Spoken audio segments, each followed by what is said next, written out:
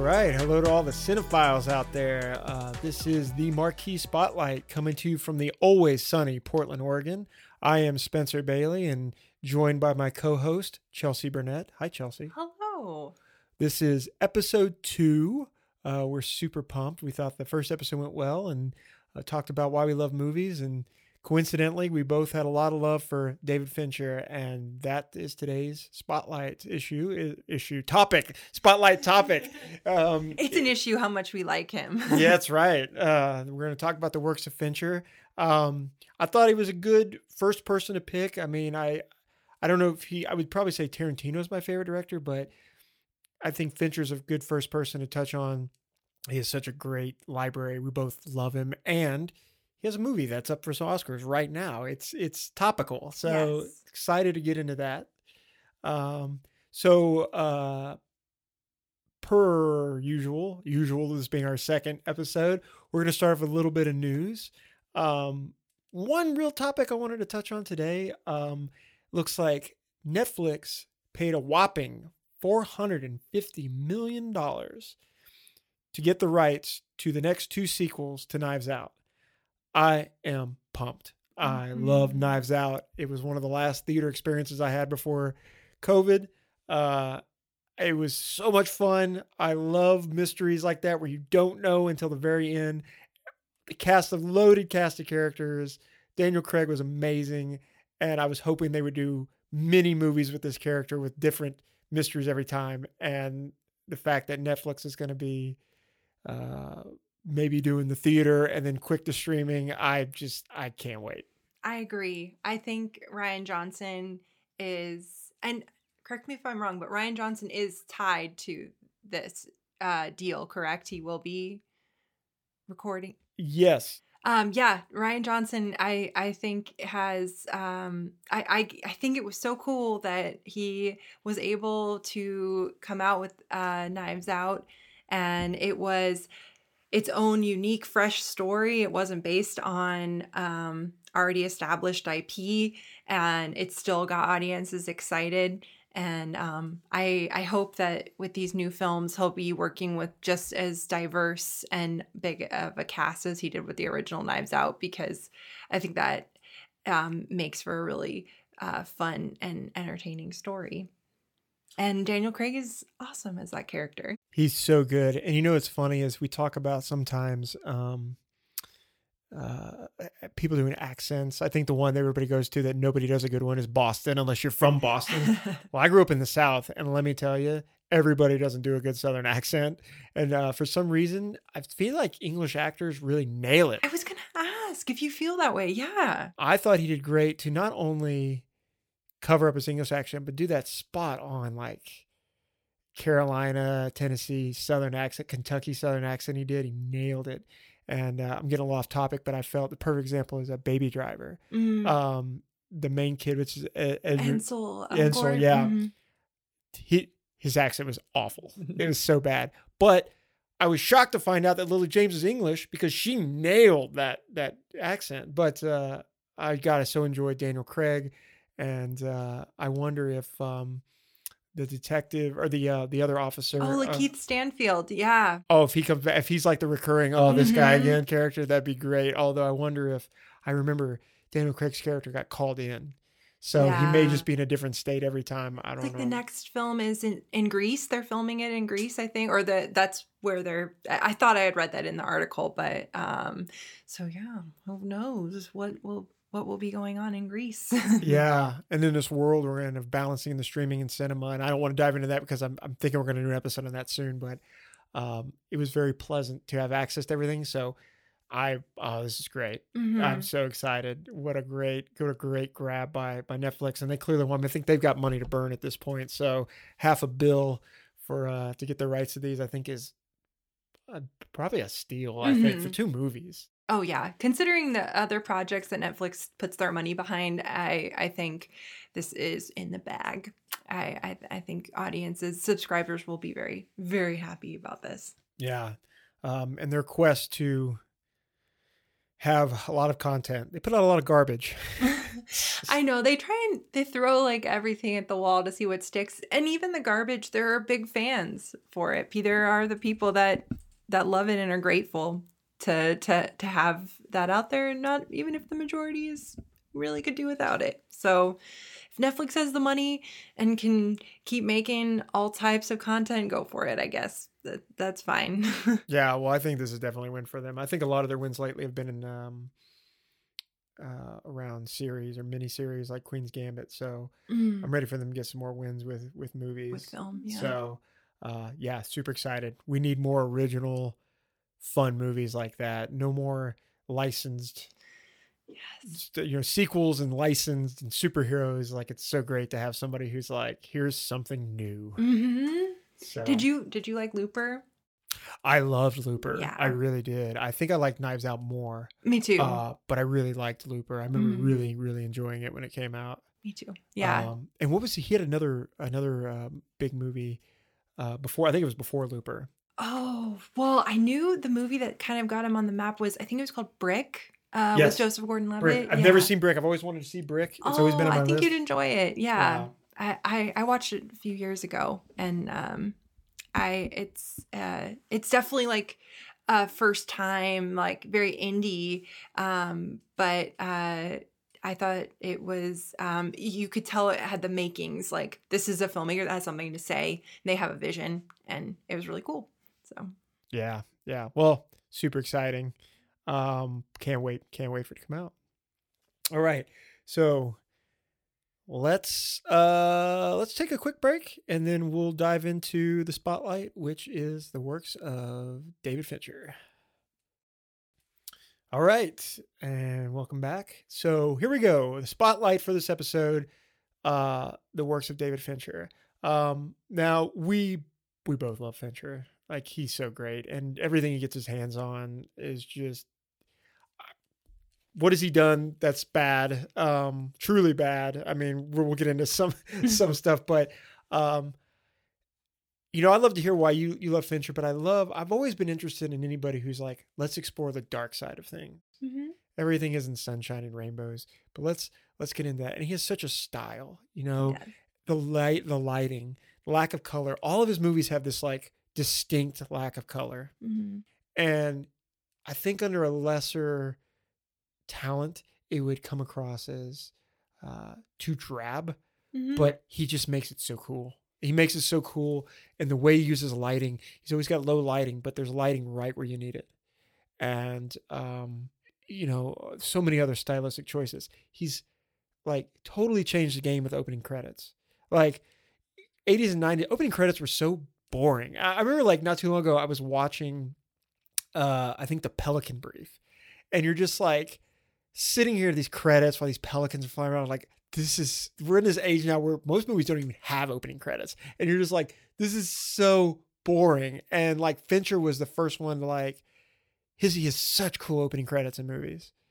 And that's just a stylistic choice he does. He does. But I think about that in Panic Room. Sorry to interrupt you, but yeah, the opening credits to Panic Room, where he built the text into the cityscape and how it like kind of popped out of the architecture of the buildings in New York. I just remember feeling like I'm already in, like, this is just setting the scene. And I think it's so smart, and it shows how detail oriented he is, that he wants, like, from the get-go, even the smallest thing, like opening credits, which really only the Bond movies, I think, through the years have put that much care into those. I think it's great. I think it's awesome to start talking about him kind of by discussing the opening credits, because that's where all movies start. So yeah, that's a great example with the Bond, because you're right. Mm-hmm. James Bond pretty consistently had cool opening graphics that fit the theme of each individual story.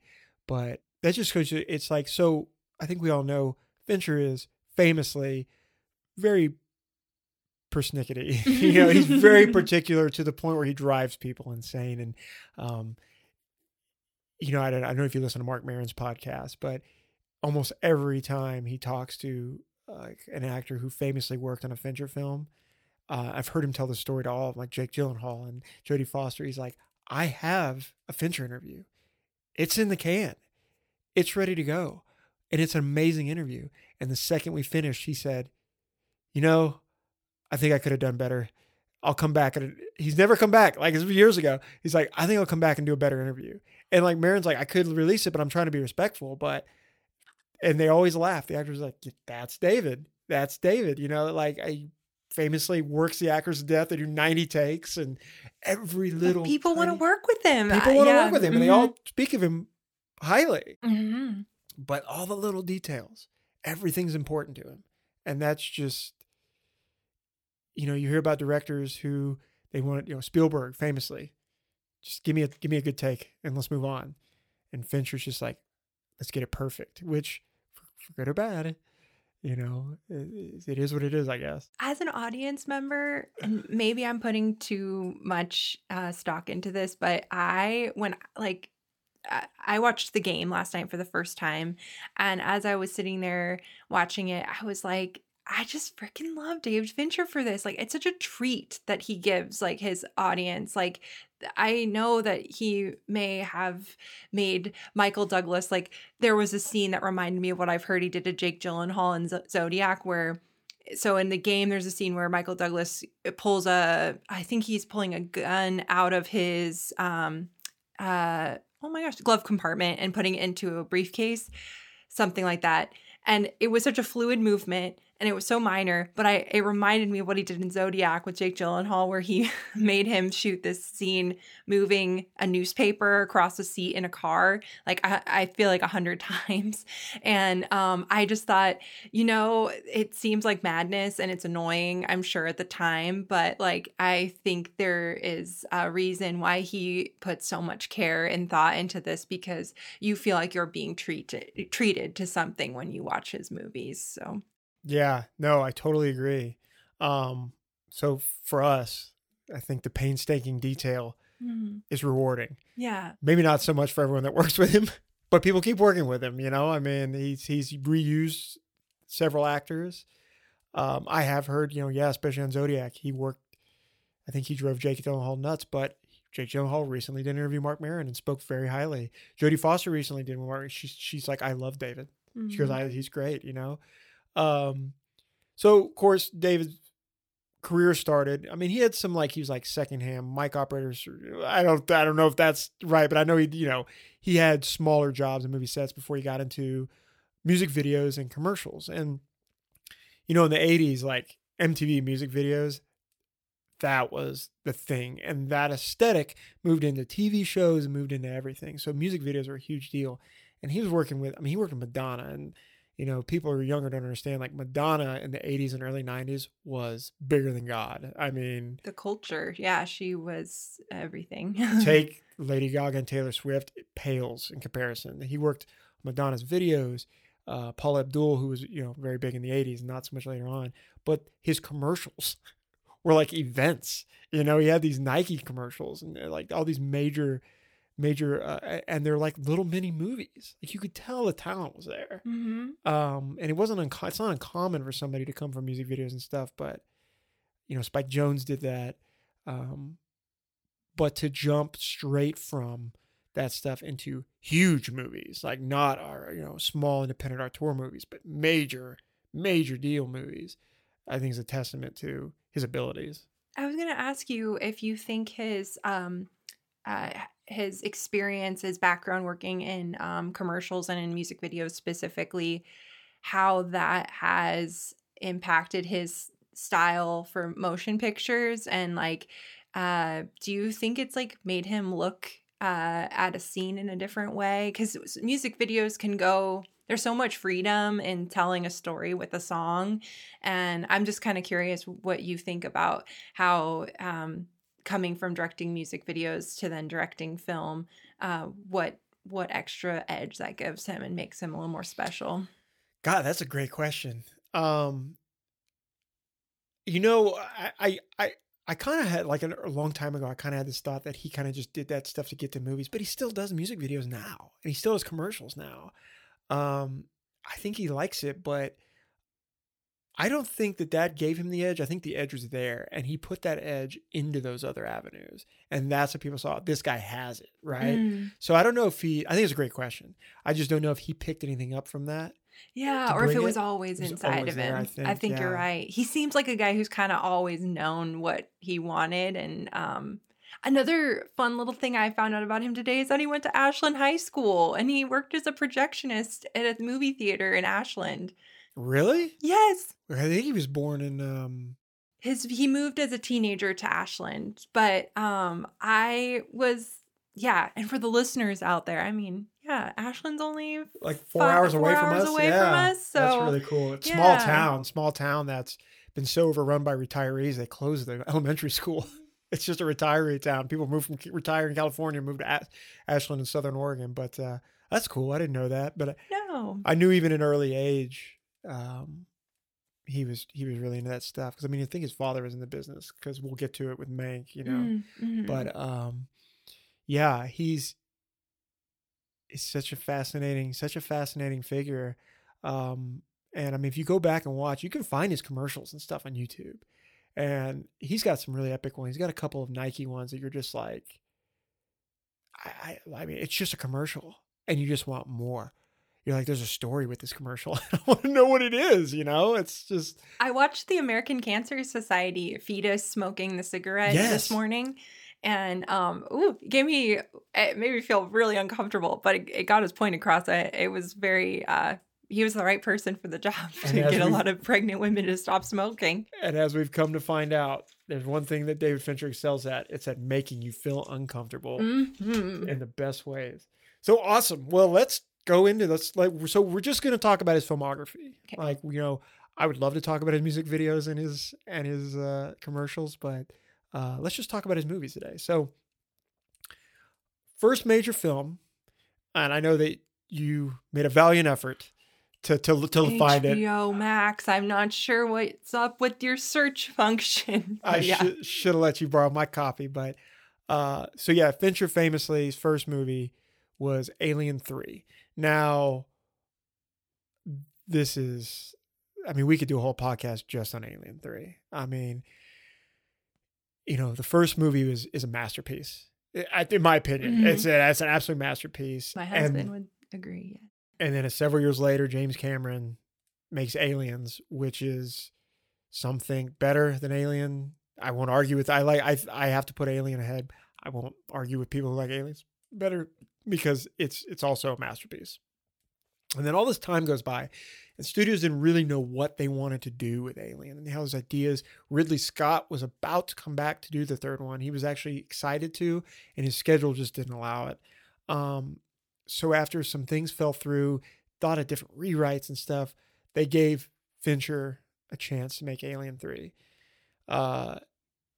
Fincher famously, now these are the, you know, he was particular even back then, and everybody was like, who is this guy coming in here and being this particular? You know, he's completely disowned the movie. I think it makes him uneasy. I think it gets more hate than it deserves. And there is a longer cut. It is an odd movie, and there was like all these ideas they were going to have. They wanted 2 more movies. So Michael Biehn's character from Aliens was going to be the lead, and Sigourney Weaver was going to make a cameo, and then she was going to be another major character in the 4th one. They had all these ideas. So if you've never seen the movie, she's in the escape shuttle with Newt and Sergeant Hicks, and she crash lands on a planet that is now a prison. And she's the only survivor. Newton, Major Hicks, Sergeant Hicks, I can't remember what rank Michael Biehn was, die in the crash. Now she's stuck on this prison. And a facehugger was with her. And I think in one version it gets into a dog, but in the longer cut, I think it's a cow, I believe it is. So the alien comes out and it's kind of animalistic on all fours and stuff. But now you have the Sigourney Weaver on a prison full of men, and with the alien going around. It is very odd, especially compared to the first 2. One thing I like is they really explore the Weiland Company more, like Weiland Company's trying to get there so they can get the alien. And then I would say spoiler alert, but the movie's quite old now. Everyone kind of knows how it ends, is she has the alien inside of her, and I can't remember. There's two cuts. One where she sacrifices herself into the molten steel in both of them, but one she just goes in and that's the end of it. And I think that's the better cut. And then they think in the theatrical cut, as she's falling, the alien bursts from her chest and she grabs it and takes it down with her, which is a little more obnoxious, but ham-fisted. Yeah, exactly. So I do think the movie gets a bad rap. It's nowhere near as good as the first two. It's certainly better than Alien Resurrection, which is a bad movie. Mm-hmm. And I think Alien 3 has a lower Rotten Tomatoes score, which is ridiculous than Alien Resurrection. But I'm curious to see if they gave Fincher the leeway to do all the things he wanted to do, what would that movie have looked like? I know he had a lot of ideas and he just kept butting heads with the production company. And I'm really curious to see if they gave him carte blanche, what that movie would have looked like. Yeah. So you don't feel that his film cheapens the franchise or would it's not like it was a slap in the face to what Ridley Scott and James Cameron had already done at all. It just missed the mark. Well said. I don't think it's a slap in the face to those guys. I think it just missed the mark a little bit. And again, I don't think that's Fincher's fault. Mm-hmm. He was just bound. He was handcuffed. Yeah. I think he did the best he could. I think it was just an odd installment to the franchise. Mm-hmm. Again, it's not a bad movie. It's not a great movie. It's kind of like Godfather 3. I think Godfather 3 is very flawed and gets a worse rap than it deserves. It's a very flawed movie, but it followed up arguably the two greatest movies of all time. I mean, so the deck was stacked against it. Exactly. So Alien 3, 45% of Rotten Tomatoes. It did have one Oscar nomination for Best Effects. Didn't win. So I definitely recommend, if you like the first two, to at least watch it and maybe even give it a couple watches, because I think the first time is going to turn you off. Some really good acting in it. The actor's name slips my mind, but he played Tywin Lannister on Game of Thrones. Oh, and then he was in Mank, right? He was in Mank. Yeah. First time they've worked together, I think, since Alien 3. Charles Dance. That's his name. Yeah. He's in Alien 3? I knew you would know the name. Yeah, he's much younger. Yes. Yeah, he's wonderful. I liked him in Mank too. Yeah. Loved him in Game of Thrones, of course. Yeah. Yeah. It's a good movie. Excuse me. It's a better movie than people give it credit for. Mm-hmm. But check it out if you like the first two. So Alien 3 wraps up. He's very discouraged. He doesn't know if he's ever going to... He's like, I might be done making movies. Do I even want to make movies anymore? And then a little script comes across his desk called Seven. Now, if you've listened to the last episode, you know this is my second favorite movie of all time. What a way to bounce back. Oh my God. And what a way to put his stamp on his style. Yeah.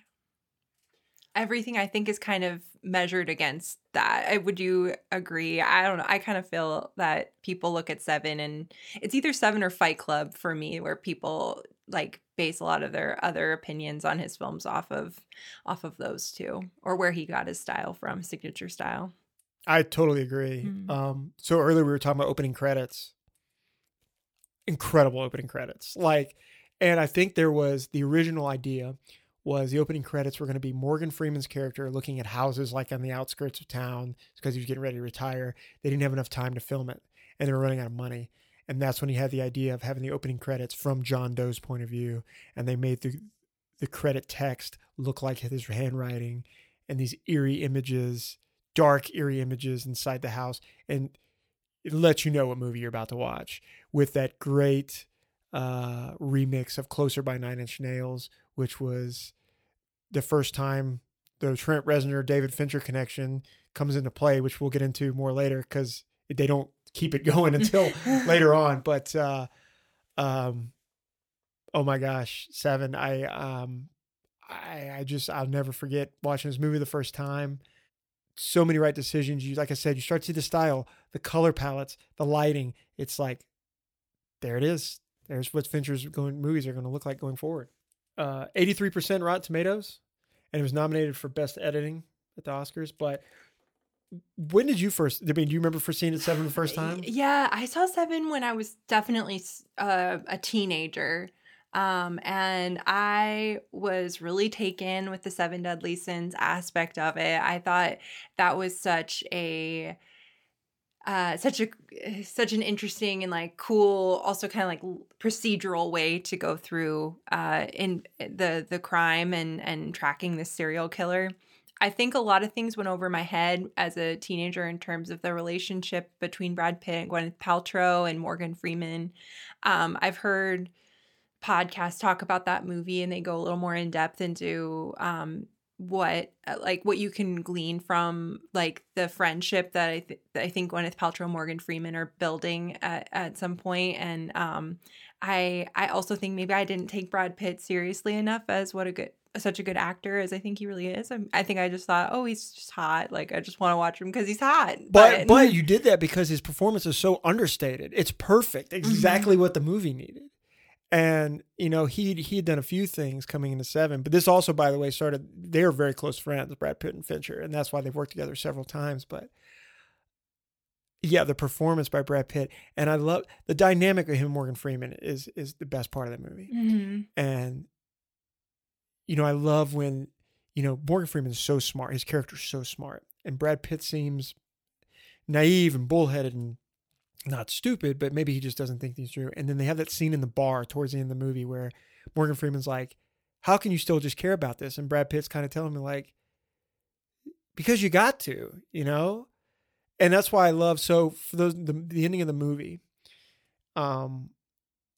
there were different versions. And in fact, you can see the storyboard of what the studio wanted, where Morgan Freeman and the DVD extras. And that was going to be Morgan Freeman, can't talk Brad Pitt out of dropping his gun, so he pulls his gun out. And Brad Pitt's like, what are you doing? And Morgan Freeman's like, retiring. And he shoots John Doe, which is terrible. And thankfully, Fincher and Brad Pitt fought for the ending we got. They were like, it's the only thing that makes sense, and we will leave if you change this ending. Now, the one thing Fincher was on the fence about, and he's still not crazy about, is the last line of the movie. Ernest Hemingway once wrote, "The world is a fine place and worth fighting for." I agree with the second part. The Hemingway quote, "The world is a fine place and worth fighting for." I agree with the second part. I'm so glad it's in. I love it because I think it's Morgan Freeman's movie. And you see this man who's cynical. He's, you know, been beaten down by the horrible things in the world.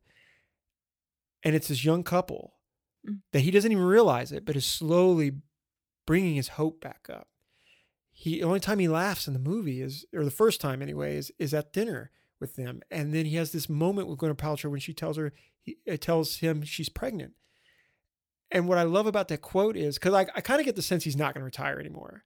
Because the captain asks him, where are you going to be? He says, I'll be around. And then he says the quote. And to me, that says, even through all of that, he's still cynical, but he knows you got to keep fighting. It's just amazing. I don't think enough people probably pick up on that more like hopeful ending to it, or that there is like that light at the end of the tunnel. Yeah, type of. I agree with you. I think everybody thinks the ending is purely tragic. Tragic. Yeah. And it's not. There's that little light. But I could go on and on and on about Seven. I just, everything, the pacing is perfect. I also love that whoever you're talking to, depending on the person, it just, which one you think is the most fucked up. There are 7 deadly sins, Captain. Gluttony, greed, sloth, wrath, pride, lust, and envy. The gluttony was the one that sticks with me the most. As a kid, the gluttony one was very upsetting for me. But yeah, that's as a kid, interesting. teenager, whatever. Yeah. Well, I just, of course, was so shocked at lust. I paused it on the Polaroid. I was like, "What the fuck? Like, you could do this in a movie?" But you're right. As I've gotten older, I'm like, gluttony is really fucked up. Like, Man, so I don't know if you know, but they also released a graphic novel series I didn't know that's about that. all from John Joe's point of view. And it goes back to like when he's writing about his diary, being on the train with the person and vomiting on them. It all leads up to the murders. I've never read it, but it's like an adult comic. It's like supposed to be really, really messed up. But yeah, Seven. I mean, we probably need to move on because I could talk about Seven for 2 hours. So We can dive in. We'll do a 7 podcast is dedicated to that. oh yeah, future episode 1000. Okay, so after Seven, we does the film that you just brought up, The Game. The Game. So I just rewatched The Game this week for this. I haven't seen it in probably 10 years or more. And I remember liking it when I first saw it, but oh my God, it's so good. And I was so disappointed to find out that Fincher kind of disowns it. Aww. His wife, who he works with on these films a lot, suggested to him at the time, don't do this movie because of problems with the third act. And I should have listened to her. And that's his compulsiveness that we're talking about coming in, because the third act is problematic, but it's a movie. Just go with it. Yeah, I will say the third act left me feeling a little like underwhelmed after like everything that it had been building towards. But I wasn't mad at it. It wasn't like I was like, that was a waste of 2.5 hours or however, 2 hours, 15 minutes, whatever. I still felt that what I loved so much about the film was the performance he got out of Michael Douglas, and well, I shouldn't say just he got out of him, but the collaboration they must have had in making that. And I think Michael Douglas had a difficult task having to carry that movie. I mean, everything sort of hinged on him and his reactions, and I thought he could have, dipped into over dramatic he could have been over dramatic at times, but I think he played it so smart, and it felt very, very real. Like every move he made was believable. And I always like that when I'm watching a thriller, I get kind of frustrated when characters are making like one stupid decision after the next, or they're behaving in a way that I don't relate to. I'm like, I wouldn't have played it that way. So then I'm kind of like, I'm out. But I thought the whole time, I was like, even if this plot is a little preposterous, I was still totally with it. I think it that style he had, the lighting, the cinematography that we all got used to and started, tying to David Fincher. I think The Game also carried that. It also complemented The Game's story as well. I think the seediness, this a lot of secrecy, confusion, and I just think it was great. And there was also the score used a lot of like this like plinking sound, which was kind of grating after a while, but it was really good in the suspense building moments. And then there were also times when I'd be sitting there and I'm like, this score sounds so familiar to me, and I wanted to know if he used the same composer on did I look it up and see if it was from Zodiac, or no, I can't believe I just looked this up last night. But I'm glad I was actually going to bring that up. Like when I was watching The Game this week, I was like, this score sounds exactly like Seven, and it's Howard Shore. He did both of them. So you had the same stylistic choices, the lighting, even when he's in that company's office. All these fluorescent lights are on, there's sunlight coming in through the windows, and it's still dark. Because, but the score, I was like, it sounds so similar to Seven, in a good way. And it's Howard Shore. He did both of them, the wonderful Howard Shore, who's gone on to done many, many great movie scores. So The Game's great. Like, I can't think of a movie so first of all, movies will trick you and you think, but the whole movie, you're thinking something's going to happen. And then at the end, you find out it's not that. But for a movie to make you go, oh, this is happening. Oh no, this is happening. Oh no, this is happening. Oh no, wait, this is happening. And until the very last moment, you don't really know. Like, down to the wire, last 5 minutes, you don't know what's happening. I mean, God, So well done. And I still didn't know exactly what they wanted us to think when it ended, because those lines.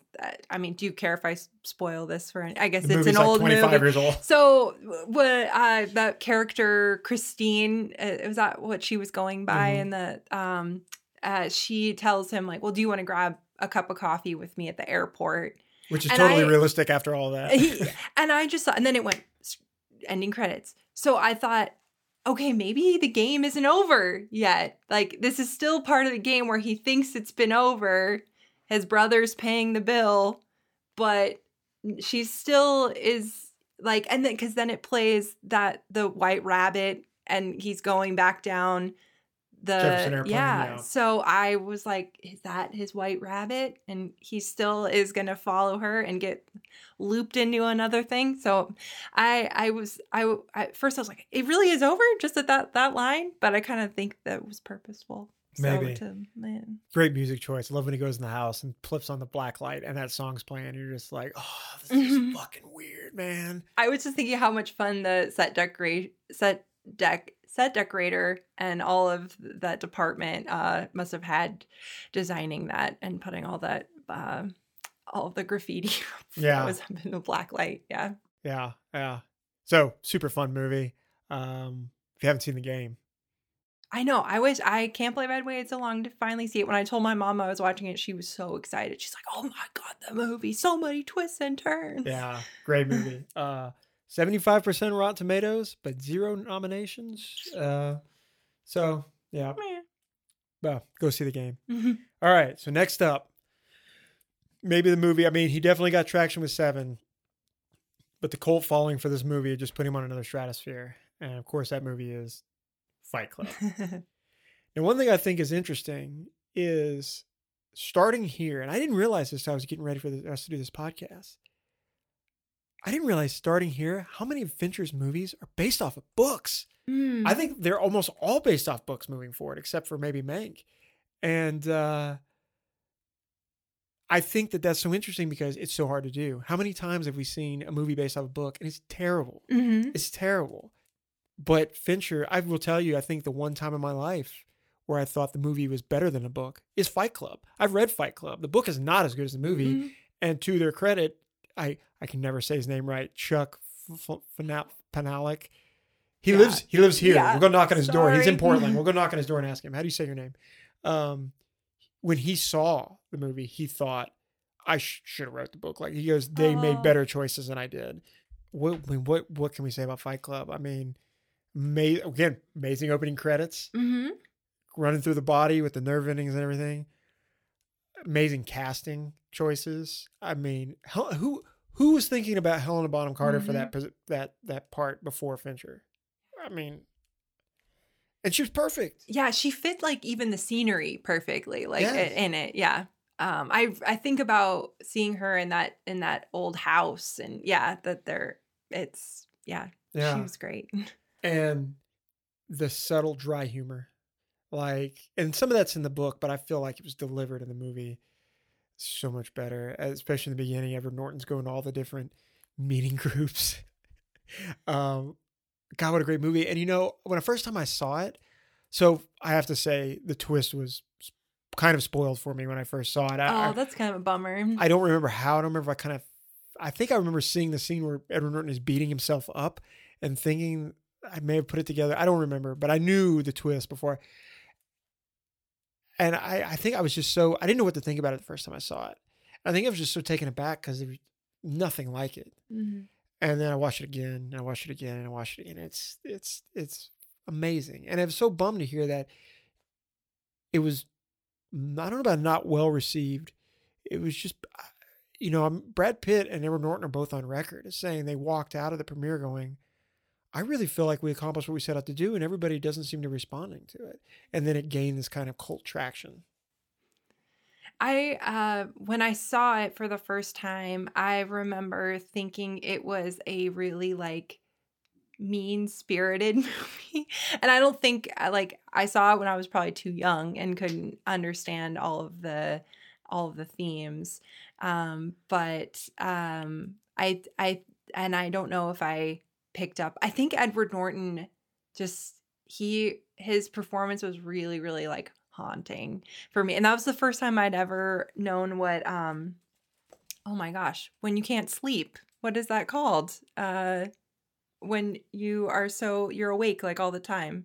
What is that disorder? Insomnia. Yeah. I didn't know about insomnia, I think, like before I saw that movie, and then it like there was a name put to it, and then I think that it was something I obsessed about for a while. I was like, oh my God, wouldn't that be the worst thing to have insomnia and have all these crazy things happen to you?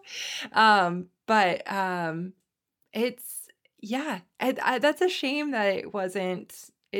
That Brad Pitt and Edward Norton walked away from it feeling like people weren't getting but they got the cult following. So Yeah, it's certainly gained so much ground since then. And I can't remember, I don't recall. I know that Fincher he reached out to somebody to do the score and they weren't available. And then he moved to the Dust Brothers. And I don't know what would have fit better. I mean, that Dust Brothers score is so great. On top of he interjects actual songs. I'm wearing a Tom Waits shirt right now as we do this podcast, and he put one of my favorite Tom Waits songs in the middle of the movie. But it's a perfect movie in my opinion. It really, I mean, just a perfect movie. What would you change about Fight Club? I mean, I wouldn't change anything. Yeah, I think you summed it up perfectly about that quote of them saying like, I think we achieved what we set out to do, and it's a very cohesive movie. I think the tone is really solid throughout, and I feel that it came out at the right time for a real if it was trying to make a point about culture at the time, or like 90s, as we were shifting from the 90s into the 2000s, and kind of in the 90s, I mean, from my kid perspective, growing up in the 90s, it felt like such a prosperous time, and there was so much hope, and we were on the edge of on the cutting edge of so many things, like with technology. But there's also there's just an equal side in darkness that I think that movie was really trying to highlight as well. Yeah, no, I agree. And it's funny, it still had that Fincher vibe, but he showed us he could be a little lighter. It's not a heavy movie. You're laughing throughout the whole thing. I mean, I don't want to say satire, but I mean, kind of dark comedy. Yeah, no, I think so. Yes. The Meatloaf character and bitch tits. So yeah, I mean, who hasn't seen Fight Club? If you haven't seen it, what are you doing with your life? 79% Rotten Tomatoes, nominated for Best Effects. I have it written down. He reached out to Tom York to do the score of Radiohead, one of my favorite bands. But Tom York said, they just got done touring for OK Computer. He's like, I'm exhausted. And so he turned to the Dust Brothers, which I'd be interested to hear what Tom York's score. But I think the beat heavy and kind of more lively. Well, it wasn't all lively, but particularly the opening credits is very fast paced. But I love Radiohead. Radiohead's my favorite band. But I wonder if Tom York would have done something about Dust Brothers. But yeah, Fight Club. And Johnny Greenwood does a lot of film score work, doesn't he? He works almost exclusively with Paul Thomas Anderson now. Yeah. Very unique sounding scores, but very good scores. Yeah. So, all right. So I think after Fight Club, it was Panic Room. It was a Panic Room. Panic Room. Chelsea Burnett's number 4 on her all-time movie list. So, I would love to hear you kind of talk about Panic Room a little bit with how much you enjoy it. I would say I saw it much later on. It was probably the last Fincher film that I saw in his pantheon, and I don't think I took very many notes, but I'd love to hear you. I'm gonna try and be to the point about this. I rambled a little bit in my when I was saying why it's in my top 5, but I think that the movie showcases, I guess is a better word I want to use, relationships in a really compelling way. The relationship between Jodie Foster and her daughter, and then the tension of this divorce and dealing with the aftermath of that, from her wealthy husband, who does make an appearance later in the movie. And this house that I think they always knew wasn't the right fit for them, but they just it's I think Jodie Foster picks the house thinking it might make her daughter happy is sort of my interpretation. And like this grand house might be the fresh start that we need. And I love what a character the house is in and of itself, with this panic room that even from the very beginning makes Jodie Foster uncomfortable and nervous. I remember when the realtor is talking about it and you see her bristle a little bit while talking about the panic room. And then the robbers that break in. I like how Forrest Whitaker and Jared Leto play off each other. And Jared Leto, I don't know, a lot of people seem to be over him at this point, kind of irritated with him, but I don't think he was quite as hated at the time when this movie came out, but he sure was playing into that side of himself that it seems like rubs a lot of people the wrong way, and it worked out really well, I think, with his cornrows. And and then as the movie goes on, I love the scenarios that the story puts them in, so that we can have these moments between like Forrest Whitaker and Kristen Stewart and Jodie Foster, and these very quick split decisions they have to make, where the stakes are so high, and and the way people communicate, even just with body language and eyes, I think I think it's such a good like in and out story, and the fact that it takes place really over the course of one night. There's some I had never seen camera work like this before, when it goes through the house and like through vents, and that really stood out for me. I think that's one of those moments of like, oh, this is something movies can do. I really like the effects of the house. I love when the neighbor's knocking on the wall. It zooms in on a little bit of drywall that just crumbles away. Yeah, I think it's so I'll be totally honest. I think in terms of my Fincher rankings, Panic Room, it's near the bottom, I'd say. I mean, certainly around Alien 3, and but I don't know who else would have made that movie interesting. I mean, it's such a small concept, and I was curious to see how I would stretch it out into a whole movie. But I think all the acting performances are really good. Honestly, maybe the best acting performance by Kristen Stewart, and she's a preteen. It's great. Forrest Whitaker is amazing, and Dwight Yoakam. He country star. He was in Sling Blade in the '90s. Really good in Sling Blade, and then plays this really spooky, dastardly person. But it's certainly entertaining. That's for sure. I think it's really funny at times too. When they're arguing with each other, I respect your where you have it placed on your list of David Fincher films. I'll just always be rooting for it. I think it's for me, I must have just seen it at the right age where it just really clicked for me, and it just always will be that movie I want to put on when the leaves turn and it's autumn again, and just get me in those spooky autumn feelings. So I also was really obsessed and scared of home invasion as a kid. So I think that was probably another element why I really latched onto that story. But that's so cool. I'd never thought about the fact that it was how you put it, that the story itself doesn't have a lot of meat to it, and that David Fincher was probably the best person to, I think, because of him and because of the actors that are in that movie, we can pick up on so much more of the backstory of what's really happening for all of these characters that isn't necessarily written into the script, but just based on how they respond to certain things throughout it. So solid movie, definitely entertaining. 75% Rotten Tomatoes, no nominations. So Yeah, just definitely worth checking out for sure. Um, so after that, he follows up with um, what I would say is objectively possibly his best film. Um, it's your number 2 on your all-time list, and it is the epic film Zodiac. A masterpiece. I said it's almost a masterpiece in our last episode, but I'm going to say it's a masterpiece. It might be Fincher's masterpiece. I mean, would I rather, Seven's my second favorite film. I love Fight Club. You know, would I rather rewatch those movies? Yes.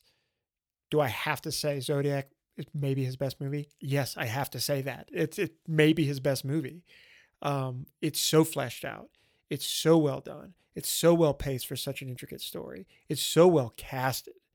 Um, like where he interjects certain scenes and then the attention to detail, he went a little overboard. I did hear that the scene with the couple that gets stabbed out in the park. Yes.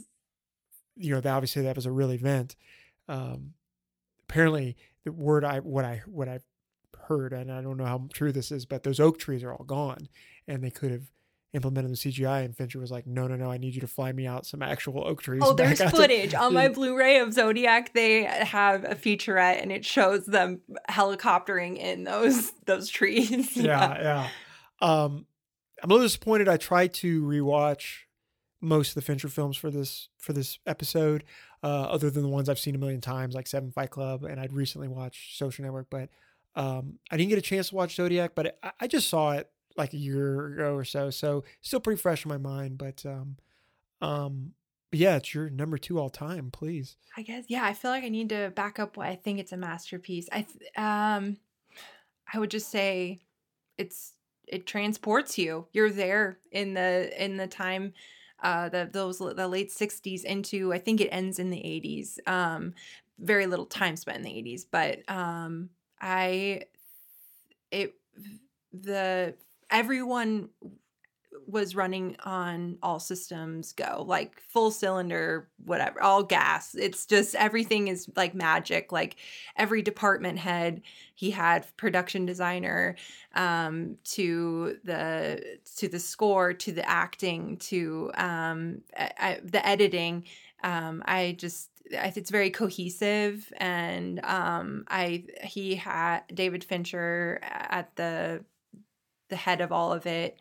I think did exactly what a director is supposed to do, and brought his vision to life. And I think he it's a huge story. I mean, that case is very involved, and I've read the Robert Graysmith books.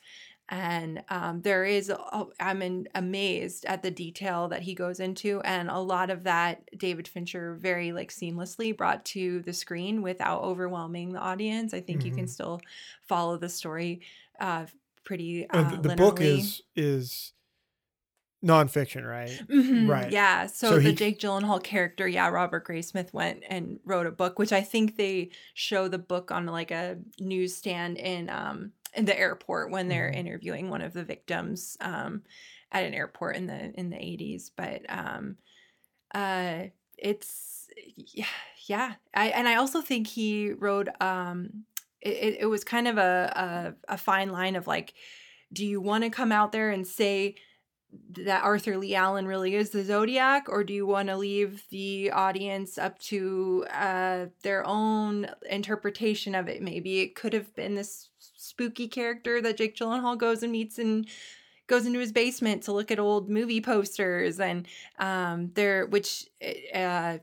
want to pull your hair out with all the different suspects there were, and I think he was smart to highlight a few of those, and also kind of leave it up to the audience's interpretation. I mean, it leans pretty heavily into it being Arthur Lee Allen, but and understandably so. It's just so, I just love that moment when Jake Gyllenhaal is having to explain to Mark Ruffalo how he's figured out how close Arthur Lee Allen lived to one of the victims, and he's like mapping it out on a table in a diner, and like using like a salt and pepper shaker to like show on a map how close they were. And it's very it's just Jake Gyllenhaal, and also another actor who I don't think always gets enough credit is as so good in that. I just love that movie. I love all the music choices too to set the scene.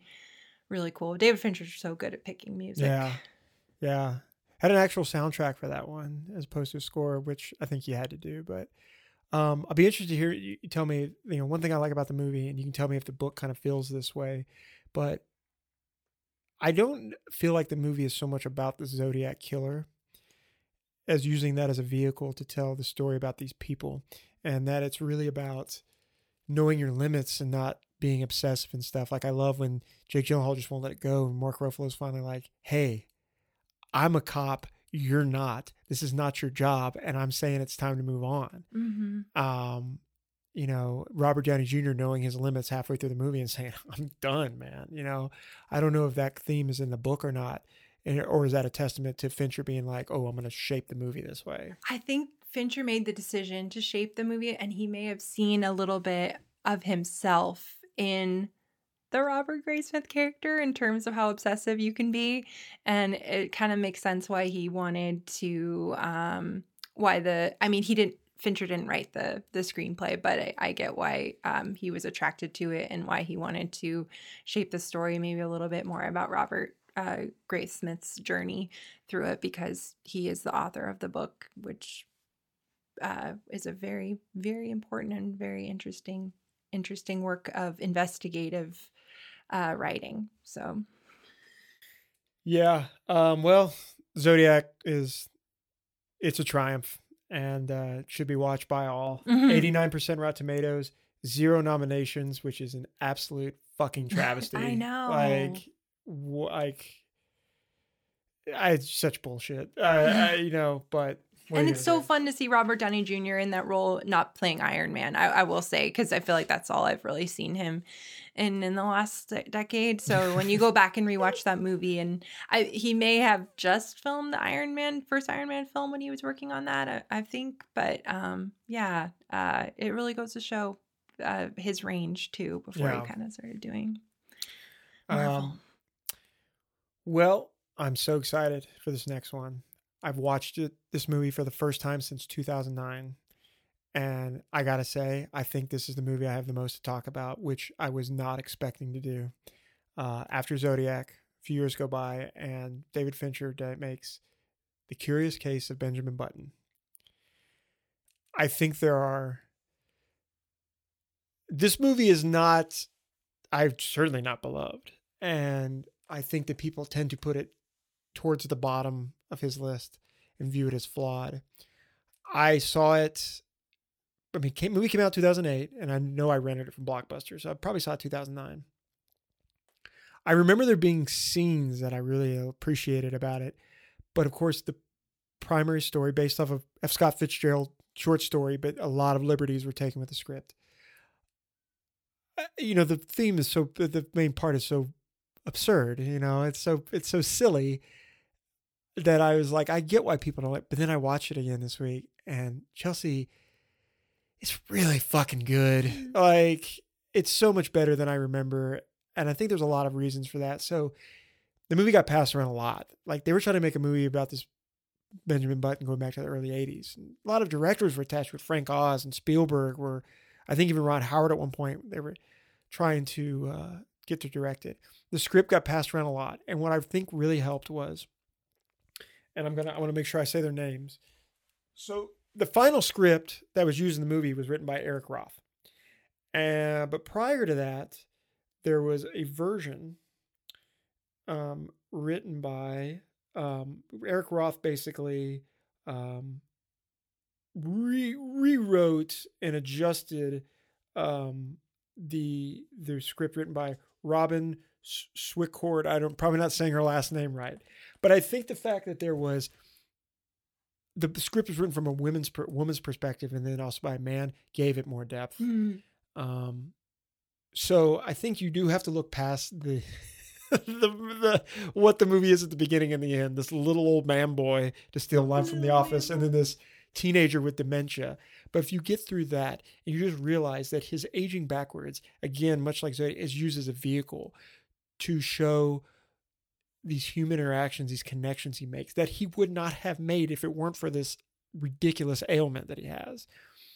Now I will say there's a personal thing there because most of the movie is set in New Orleans, and it bounces back and forth from early 1900s to, well, I say present day. In the present day part of the movie, it's when Hurricane Katrina is coming in, which is also something I went through. They say my hometown, which is insane to me, that Bossier City, Louisiana was set in a major motion picture. But that tie into Louisiana was is so much fun for me. And but watching his relationship with his mother, played by of course wonderful actress Taraji B. Henson. Yeah, That's right. she who was nominated for her role. But as he goes on, I think one of my favorite parts of the movie is the scene where he meets up late at night with Tilda Swinton, and watching the changes Cate Blanchett's character goes through. The movie's very touching. It's very touching, and stylistically, I think it's really cool because it's still got the low light Fincher stuff in it. But if he was going to do a romantic movie, of course this was it, right? Of course it was this odd one. So I don't know. When was the last time you've seen this? That was one I unfortunately wasn't able to get to rewatch this week. So I haven't seen it since it was in the theaters, but things that you're saying are coming back to me. And I'm remembering a moment with Cate Blanchett dancing. Is that correct? She was a ballerina. Yeah. Yes. And she has an accident and can't dance anymore. Yeah. And, so that, she was shot, I feel, very, very lovingly from what I remember in the movie. And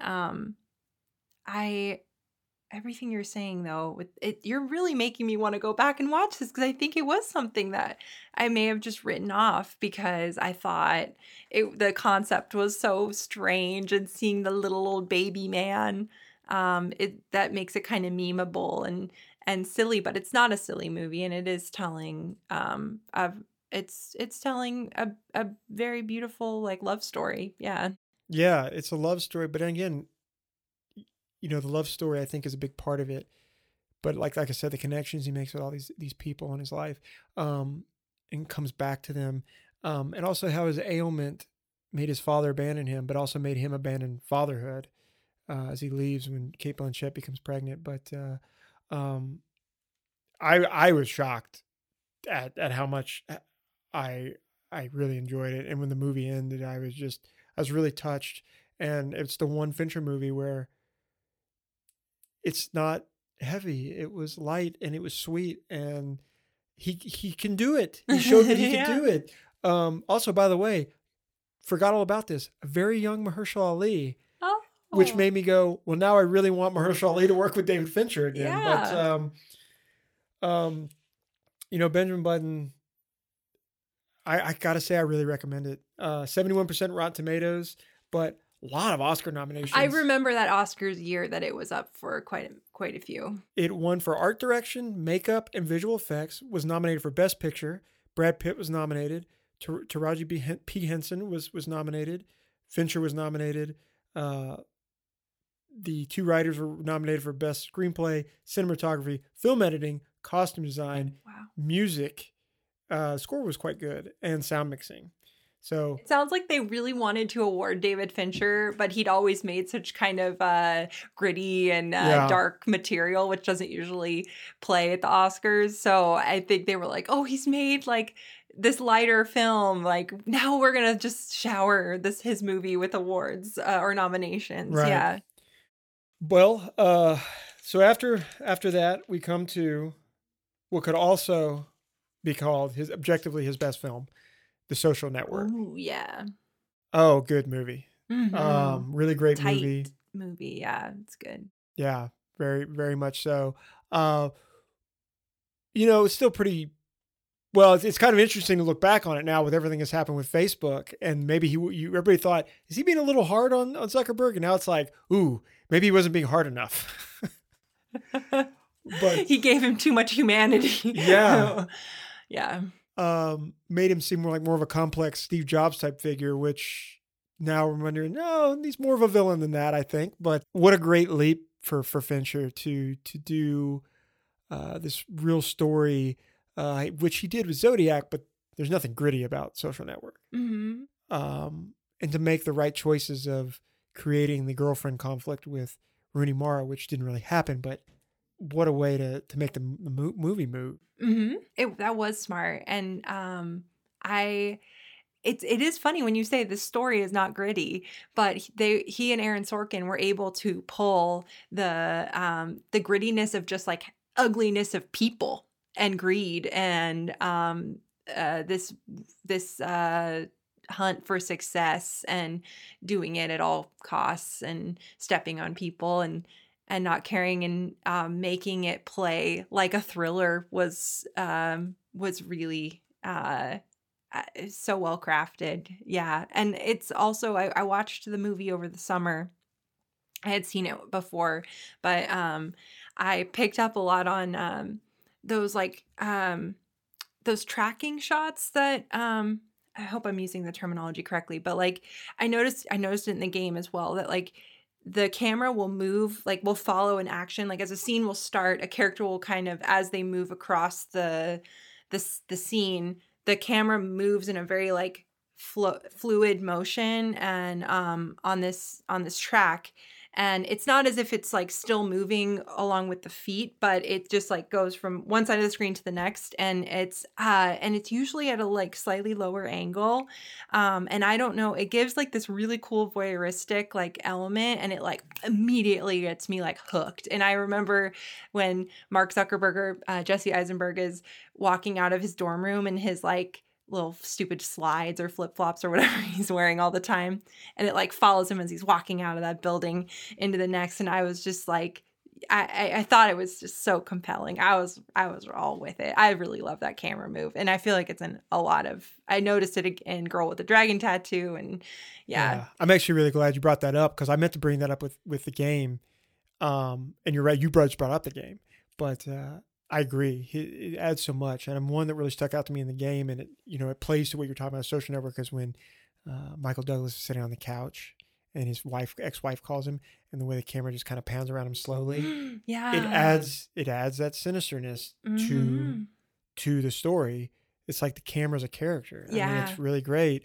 And you're right, in Social Network, same thing. It adds this uneasy feeling about Zuckerberg, the way the camera moves around him. But we don't need to spend too much time in this movie. I think everybody's seen it. Everybody loves it. We know the story, well casted. And of course, we have to talk about the reconnection with Trent Reznor winning the Oscar for that unbelievable score. And of course, with Atticus Ross. I don't want to take anything away from Atticus Ross. I think Reznor's a genius, but he works with Atticus Ross. And one of the many Oscar nominations. It won, of course, Sorkin won for Best Writing, it won for Best Film Editing, and the score won. It was nominated for Picture of the Year, which it should have won. Jesse Eisenberg, actor, Fincher for directing, cinematography, sound mixing. 96% of Rotten Tomatoes. Probably the best film of 2010. Probably the best film of that 5-year span. Yeah. Yeah, I'm sure you've seen it. If you haven't, go watch Social Network. So interesting enough, he follows up with Girl with the Dragon Tattoo. Now, right off the bat, oh my God, those opening credits.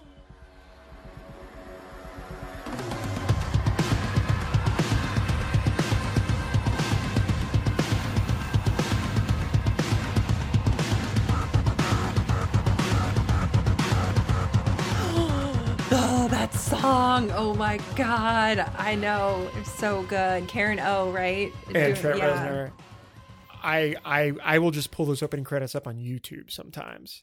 The Immigrant Song, right? Yeah. Is what they're covering. Yeah. So awesome. Mm-hmm. I mean, the imagery and with that song playing is just so gross and evil, and you're just like, yes. Uh-huh. That being said, I have a lot of problems with this movie. And those problems stem from, I've read the book. I've read the Millennium Trilogy. Those books are amazing. And I just think that, there's Swedish movies versions of the book. Yes, I've seen them. Yeah. They're quite good. And I was so fucking pumped when I heard Fincher was doing this movie. It's right up his alley. He sat down with producers and writers and said he really wanted to dive into the dark elements of this book. He's so fascinated with the dark elements of this book. And this sound bad. I think he did the best he could. But first of all, the pacing is the movie moves so fast. It's just moving so you can't even like.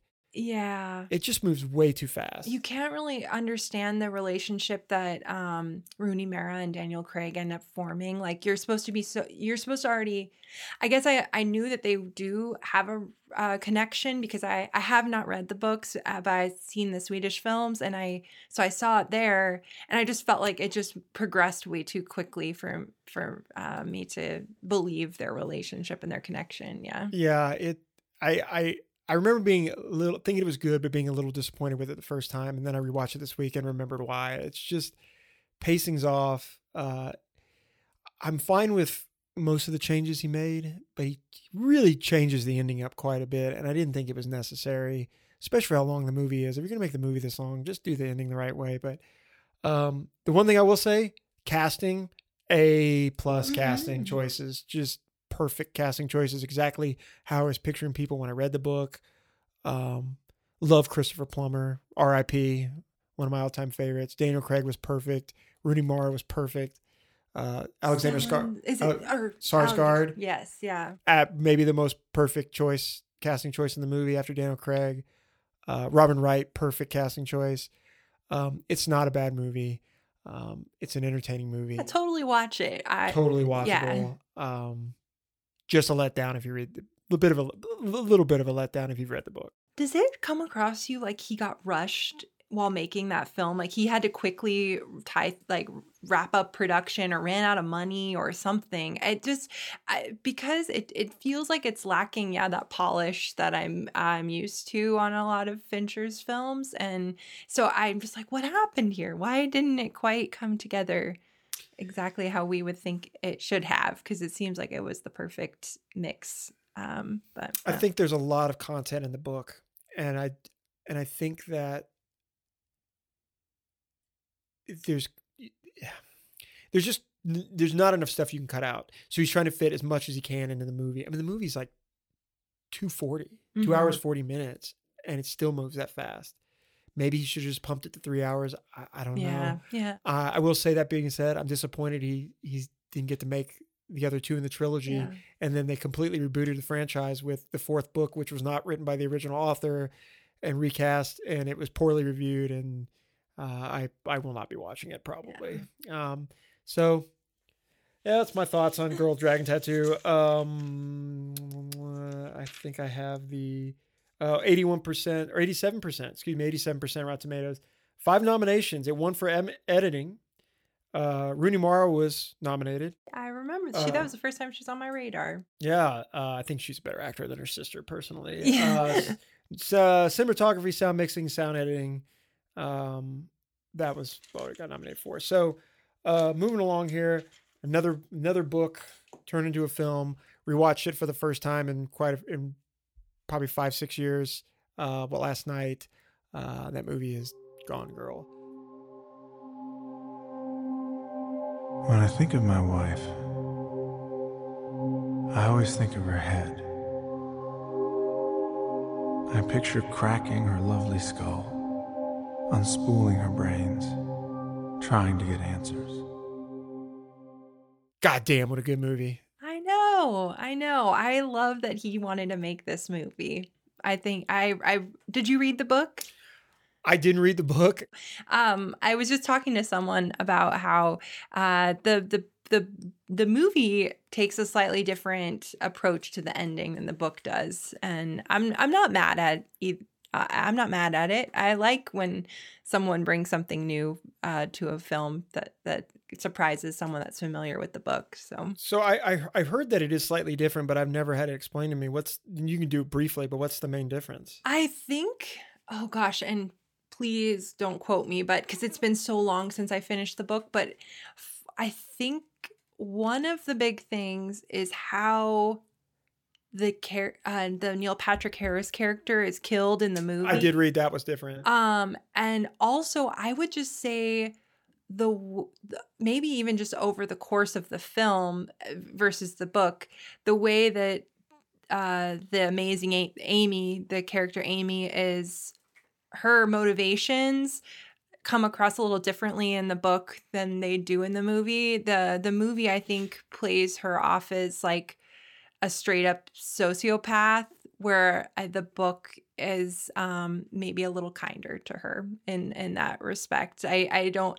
She still does all of the evil Horrible and vindictive and terrible things, but I think in the movie it's just a little easier to root for, like, this person is pure evil and this person is kind of like he messed up, but like I'm talking about the Ben Affleck character, but there's still something that's endearing about him.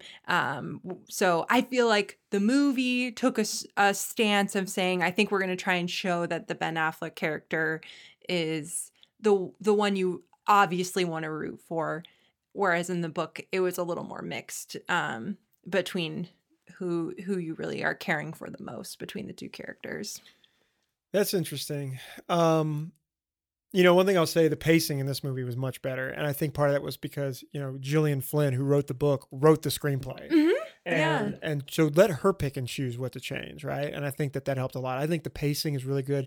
I think the way they move back and forth, past, present, with a made up past, I should say, is really good. I thought Reznor's score is fantastic. I think it's just as good as Social Network, or close. And I'm surprised it wasn't nominated, but it's a good movie. And another thing I wanted to say, this may come to a big shock to you. I'm not particularly into the Tyler Perry movies.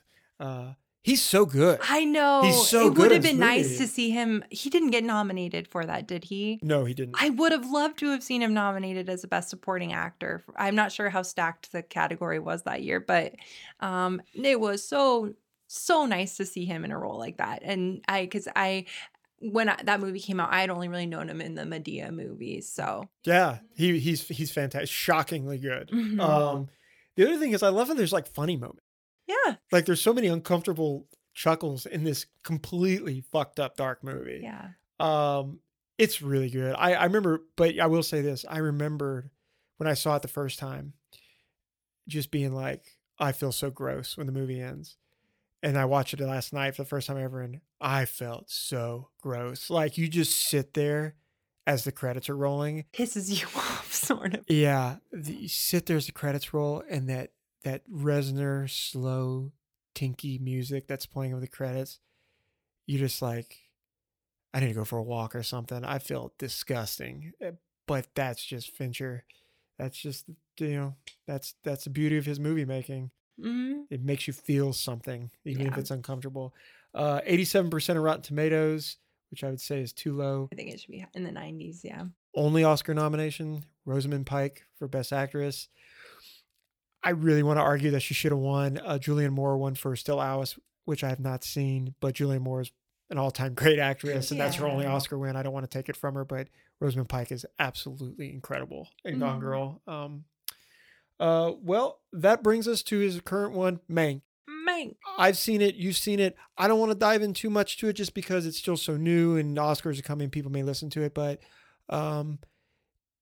perfectly fine movie. It's not near the top. I know it's a movie he wanted to make for a long time. His father wrote it in the early 90s and cached his relationship with Netflix into having this movie made. I know he's really proud of it. I think it's a very well-made movie. I think it's an important movie to talk about in terms of old Hollywood and the history of Hollywood, especially with Citizen Kane being so important.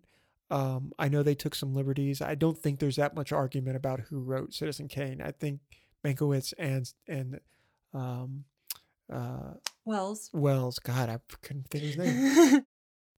I think it's widely believed they wrote it together. I mean, Orson Welles was obsessed with the subject matter. So Gary Oldman's fantastic. Amanda Seyfried's fantastic.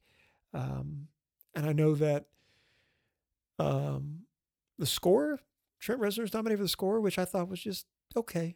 It was I don't know if it's just my watching it on my TV at home, but I had a hard time hearing the movie. And I know that they were playing with, they wanted to do the sound and the style of film that would have come out in the 30s or the 40s, which I give major props to. I think it's really interesting, but I couldn't really hear the dialogue, so I had to watch it with subtitles. And then sometimes the score was a bit distracting for me. It just maybe the levels were a little off for me and on my sound bar. I don't know, but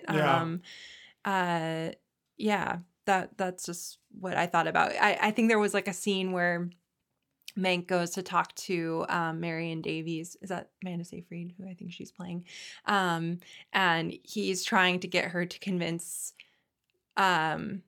Hearst to tell Louis B. Mayer to stop running that campaign, the campaign against what's his name? Whatever that politician was, I didn't want to win. Yeah. And he seemed really conflicted and kind of scared about it. And then, but the music was sort of like beboppy, like do do do. And it made me rewind the scene because I was like, maybe this is supposed to be funnier than I thought it was. And I'm glad I rewound. And I do think the music was the right choice because it ends with him just kind of laughing at like, oh, everything is out of my control and this is so fucked. But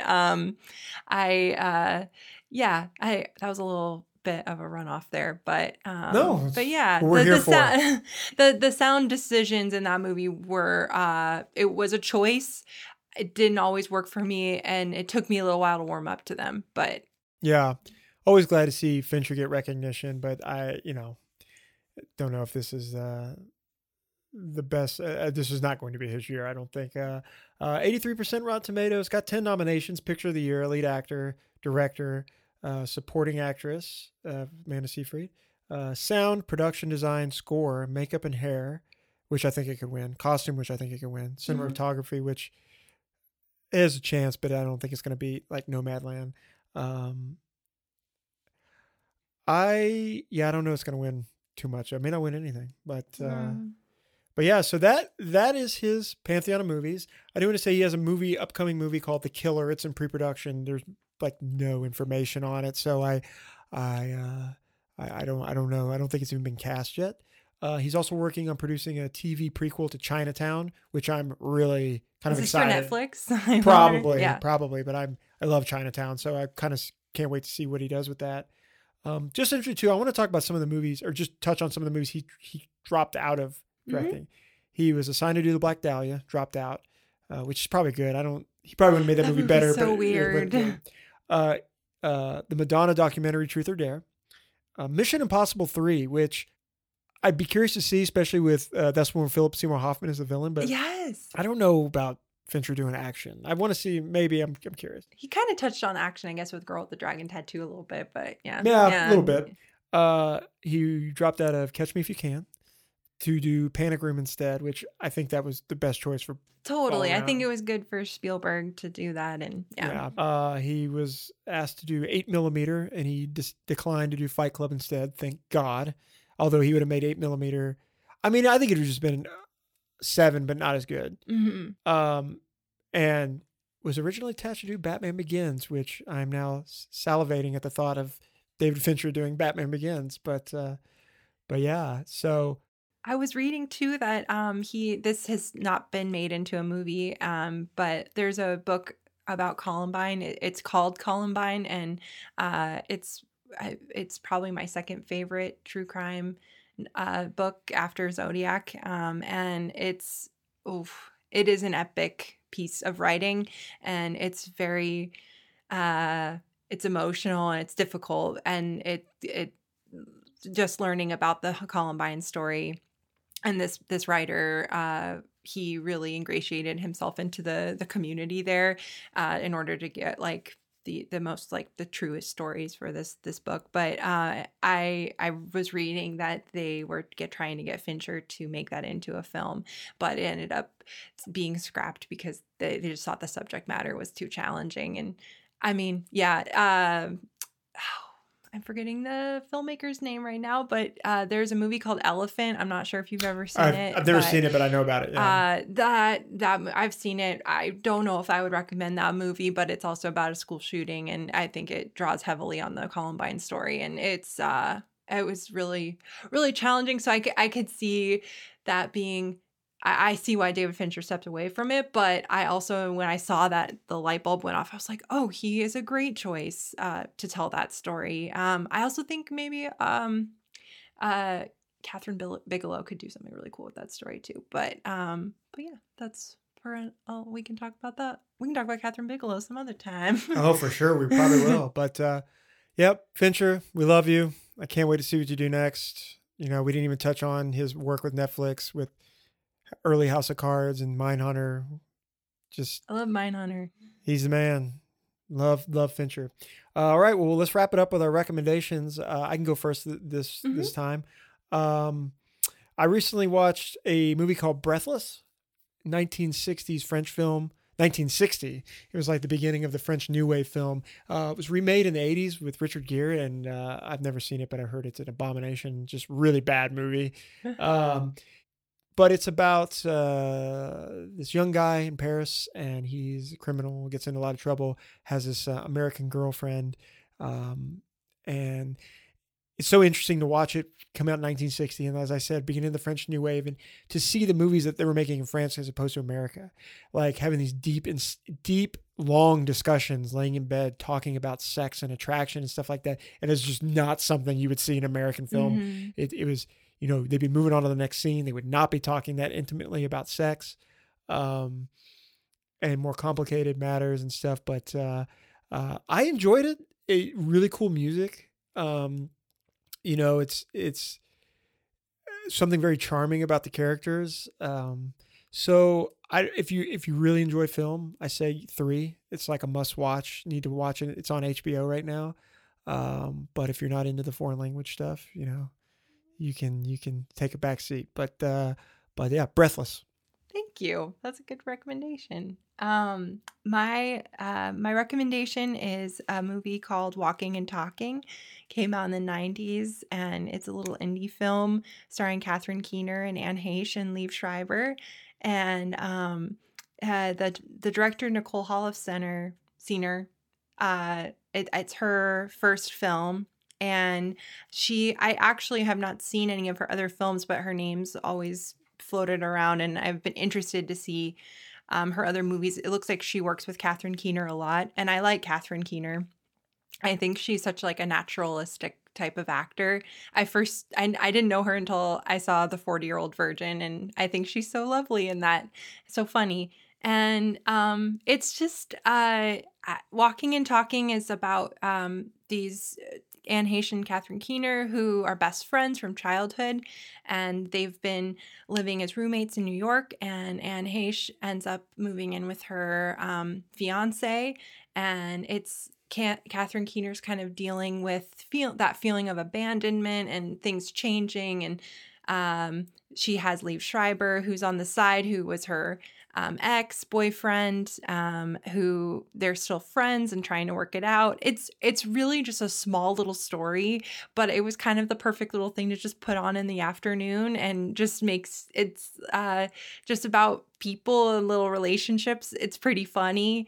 And I thought it made me think too. It made me think about my friendships, and I give it a 2. I think it's something, if you can find it on HBO Max. If you just want to put it on, keep it in, like, you'd only take like an hour and a half of your day, and I think you'll end up walking away being like, well, that was just delightful.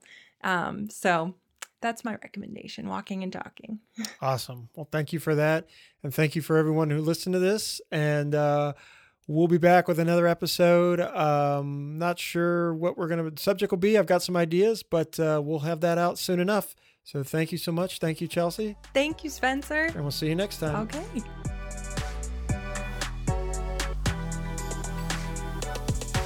Thank you for listening. The Marquee Spotlight is recorded in Portland, Oregon. Music composed and produced by Josh Colopy, and cover art created by Taylor Engel.